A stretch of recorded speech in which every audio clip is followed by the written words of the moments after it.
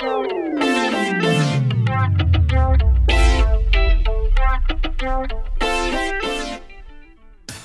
to the Woodland Heights Baptist Church Sunday Talks podcast. Sunday Talks is a weekly roundtable discussion about theological and cultural topics. For more information and show notes, visit whbcconway.org/Sunday Talks. Here's your host, Pastor Larry White.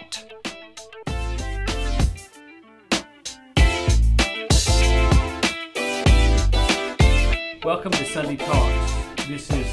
This season we're calling Psalms for the Summer. Last week we started with Psalm 41. We're going to go through Psalm 50, Lord willing, this summer. Started this about 3-4 years ago now, going through the Psalms in the summertime, and through Sunday Talks we're continuing this on. If you have a copy of God's Word, we would encourage you to pick it up and turn to Psalm 42. In a moment I'll read that. We want to spend about the next 15-20 minutes together in God's Word, and one reason we're calling this Psalms for the Summer is summertime is just a more relaxed time, and I think it's a great time to open up the Psalms and do a little study through that. If you were with us for our last episode of this, you know we went back and talked a little bit about how the Psalms were formed and how they were collected by the original writers and by those who later on came and made a collection of Psalms. I won't restate that tonight, but if you want to go back and look at that, I think that would be helpful to you. Well, Psalm 42, in a moment I'll read the heading, but it's the beginning of Book 2. There are 5 books in the Psalms. Again, talked about that last week. But the original earliest manuscripts we have of the Hebrew, Psalm 42 and 43 go together. And so normally if I were just teaching on this passage, I would do these two together. So you'll have to catch next week's session to get all this in its entirety. But Psalm 43 goes very well with Psalm 42.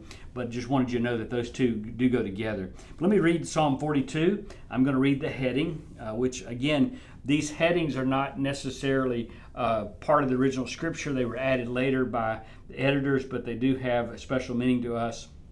This heading says, "To the choir master, a maskil or a teaching of the sons of Korah." And so we begin in Psalm 42, verse 1. "As a deer pants for the flowing streams, so pants my soul for you, O God. My soul thirsts for God, for the living God. When shall I come and appear before God? My tears have been my food day and night, while they shall say to me all the day long, where is your God? These things I remember. As I pour out my soul, how I would go before the throng and lead them in procession of the house of God, with glad shouts and songs of praise, a multitude keeping festival. Why are you downcast, O my soul, and why are you in turmoil within me? Hope in God, for I shall again praise him, my salvation and my God. My soul is cast down within me, therefore I remember you in the land of the Jordan and Hermon and Mount Mizar. Deep calls to deep, at the roar of your waterfalls, all your breakers and your waves have gone over me. By day the Lord commands his steadfast love, and at night his song is with me, a prayer to the God of my life. I say to my God, my rock, why have you forgotten me? Why do you go mourning because of the oppression of the enemy? As a deadly wound in my bones, my adversaries taunt me, while they say to me all the day long, where is your God? Why are you cast down, O my soul? And why are you in turmoil within me? Hope in God, for I shall again praise him, my salvation and my God." There's so much, just as I was reading that passage, again reminded of how much is contained in these verses. And because we want to give, as best we can, equal time to each of these Psalms, there's a lot there that we're not going to cover tonight. I would encourage you to go back through and study some individual portions of this passage, even some themes that I won't address tonight. I want to really focus on the thought of joy, though, tonight, because this passage talks about the writer of this psalm is discouraged. He's talking to himself, saying, I'm downcast. Why am I this way? And I want to talk to you about joy and the source of our joy and why we need to focus on this great teaching in God's Word. I've said this many times when I've taught from the Psalms and when I've taught from the book of Philippians, given this definition for joy. that joy is an attitude of the mind that flows into the heart, not based on the circumstances, but often in spite of the circumstances. I'll say that again in case you want to write that one down. Joy is an attitude of the mind that flows into the heart, not based on circumstances, but often in spite of circumstances. When you read through the Psalms, you'll find that there are Psalms like this one that are sort of blues songs. They're dirges. They are songs of discouragement and depression and how someone feels. But at the same time, there's also this chorus of hope and joy. And you'll find the word joy and hope in the Bible. Many times you'll find the theme of joy in the book of Psalms.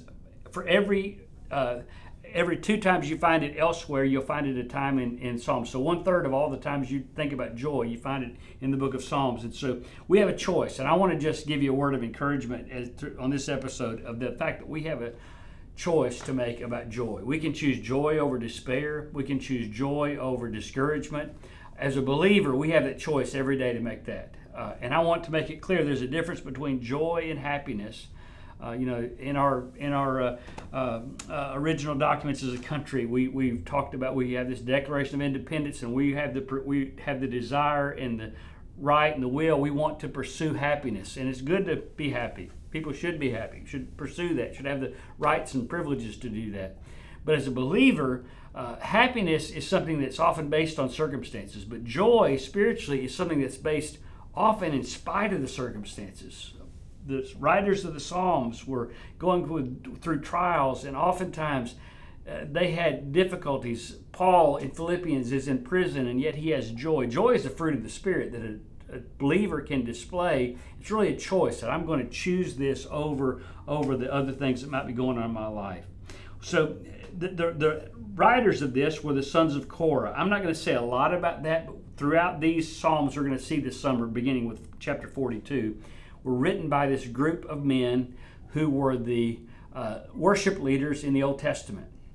And so we're going to spend some time later on this summer talking about these sons of Korah, but I'll just leave that for another time for the sake of time tonight. But I do want to say something about the subject of this psalm, about the blues. This is, I love the blues. I've got a Spotify playlist of blues guitar, of just some of the riffs and some of the words of blues songs that just speak to me in times that I've been discouraged, and certainly we don't want to stay there, but this is one of those. This brother was discouraged. He was in despair.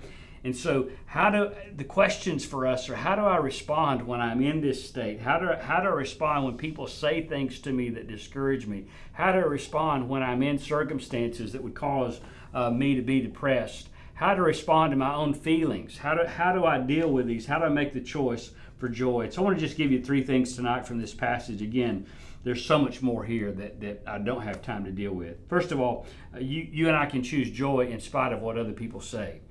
In this passage, you're going to find here at least three times him referencing just some of the things, the troubles he's going through. And twice it refers to things people were saying to him. In verse 3, he says that people had been saying to him all day long, "Where is your God?" He repeats that again in verse 10, that people are saying, they're taunting him, "Where is your God?" In verse 9, he has a sickness he feels inside. It's oppression of the enemy. And so here he is, he's persecuted, he's mocked, he's taunted. And just to think about that, if you've ever experienced any of that, of people who have made fun of you, who have mocked you because of your faith, because of your choice of following God, of attending church, of reading your Bible, of the stance you've taken because of your faith, then you know something about that and some of the discouragement that has. Maybe people have mocked you for the things that you've chosen to believe in. The Bible says in Luke chapter 6, Jesus says this in Luke 6, 22 and 23, "Blessed are you when men hate you, when they exclude you and insult you and reject your name as evil because of the Son of Man. Rejoice in that day and leap for joy, because great is your reward in heaven, for that is how the fathers treated the prophets." We read that, and I want to be cautious when I read that passage, that he's not saying that we're blessed and that we're going to receive a reward just because we're excluded and insulted. I mean, all of us have been excluded and insulted and rejected for a variety of reasons. Maybe somebody didn't like the way we looked, or our political preferences, or 1,000 different reasons. But Jesus didn't say we're going to be rewarded because of any of those reasons. But he said if you're rejected and excluded and insulted because of the Son of Man, then you have reason to rejoice. That's a badge of honor. You should carry that with pride. The psalmist could have joy in the end because he was being insulted and rejected and taunted because of his faith in God. And so I would just encourage you that if you're dealing with that, maybe you're a Christian in your workplace and you may be the only one, and you make some choices sometimes and everybody else goes the other way, and they insult you or mock you or reject you because of that. The Bible says you should rejoice in that. That not that you're choosing to be different, but that you're choosing to follow Christ. Maybe you deal with that at school and taking a stand for being pure or for making a choice that nobody else is making because you want to honor the Scriptures. The Bible says we should take joy in that. And we should continue on that path, and God's going to honor that. He's going to bless that. The psalmist says that in the midst of all that he's being oppressed by the enemy. The psalmist had physical, earthly enemies that he was dealing with, and sometimes we do have those same enemies, but all of us as believers have a common enemy. We have the same enemy that the psalmist had. The universal enemy of every believer is Satan himself. And next week I'm going to talk more specifically about that, but he works to ridicule us. He works to undermine us, to play mind games with us, and if he can be successful in that, he will certainly rob us of joy. So we can choose joy in spite of what other people say. Second thing I would point out to you in this passage is that we can choose joy in spite of our circumstances. Circumstances don't have to dictate your life. You do not have to be a product of your circumstances. Just visited with a young couple today who have had some rough circumstances in their life and could have let those circumstances dictate the continual direction of their life. But they are choosing that they're going to choose a different path for themselves because they're not going to be overcome by those circumstances. They're not going to become a victim of their circumstances, and that's a choice we have to make. In this passage, there's a chorus that was repeated twice in Psalm 42 and then once again in Psalm 43, and it's found there in chapter 42 verse 5, verse 11, and then again in chapter 43 verse 5. I want to read it to you from the NIV version. I love that version. Many songs have been written with this chorus in mind. Why are you so downcast, O my soul? Why so disturbed within me? Put your hope in God, for I will yet praise him, my Savior and my God.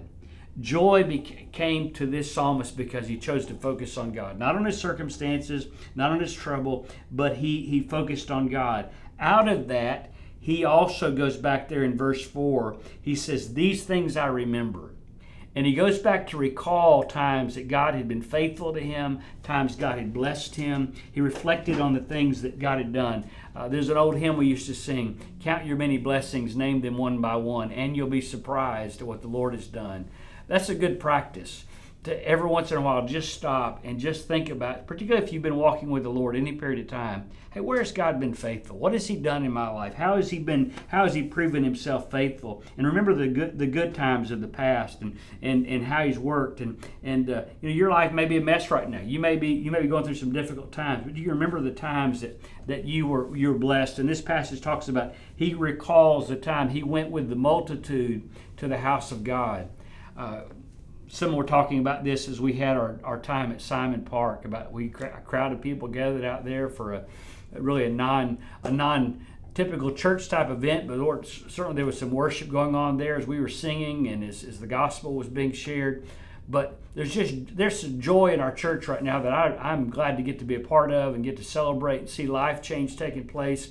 And it may be years from now, I'll need to look back on today and say, I remember those times. I certainly have had times in the past that when I was going through a difficult time, I'd look back on another time and say, I remember that time that the church was in revival, or when I had a spiritual high in my life, and those times to recall those things. And so I would just encourage you with that be thankful for the time maybe you're in, if you're in a spiritual high, and if you're not, to recall those times of thanksgiving of the past. And I would encourage you to write them down. Make a record of those good times and those memories and rejoice in those. You don't have to be a product of your circumstances. You can choose joy. Then one other thing I would share with you from this passage about choosing joy is that you don't have to choose. You can choose joy in spite of your feelings. I am sometimes such a product of my feelings, how I feel in the morning. I'm not a morning person. I saw a sign the other day that says, "I'm sorry for what I said to you before I had a cup of coffee." I need to go buy that, because sometimes I don't feel very well until I have my coffee. But sometimes we don't feel very joyful. Sometimes we don't feel very even Christian. Sometimes our despair gets the best of us. And sometimes that's because of physical things going on. In this passage in verse 10, the psalmist said, "My bones ache. I'm weary." And I don't know about you, but I think most people experience this, that when we're not feeling well physically, it can impact us spiritually. It's easy to have a headache or have a backache, or someone's just been through surgery, and you're wondering, why do I not want to pray more? Why do I not want to read my Bible? Well, there's physical things going on. Those things are certainly connected. Sometimes we're not joyful because there's joy stealers around us. I would just encourage you, you need to be careful about this. You need to ask yourself some things. But if someone's robbing you of joy, step back and ask yourself why. Are they a vessel that God's using to make you better? Maybe they're asking some tough questions that need to be asked, and God's put them in your life for a purpose. And so don't always assume that they're stealing joy from your life. But secondly, you ought to ask, there's some people that are instruments of Satan. I mean, the Bible speaks about that. And some people that are just joy stealers. They're robbing you of physical energy, spiritual energy, of other things. And you need to move on. You need to let them move on from your life. And so I would encourage you, be careful about where you're investing your time, and don't be a product of your circumstances, your feelings. Let joy prevail in your life. And I'm looking forward to next week sharing with you more about how we carry this passage out. We're going to look specifically at verse 11, at this chorus that he sang over and over again. It's a wonderful chorus in Psalm 42 and 43. Thank you again for participating, watching, and listening to Sunday Talks. Hope you'll share it with others, and we'll look forward to seeing you next time.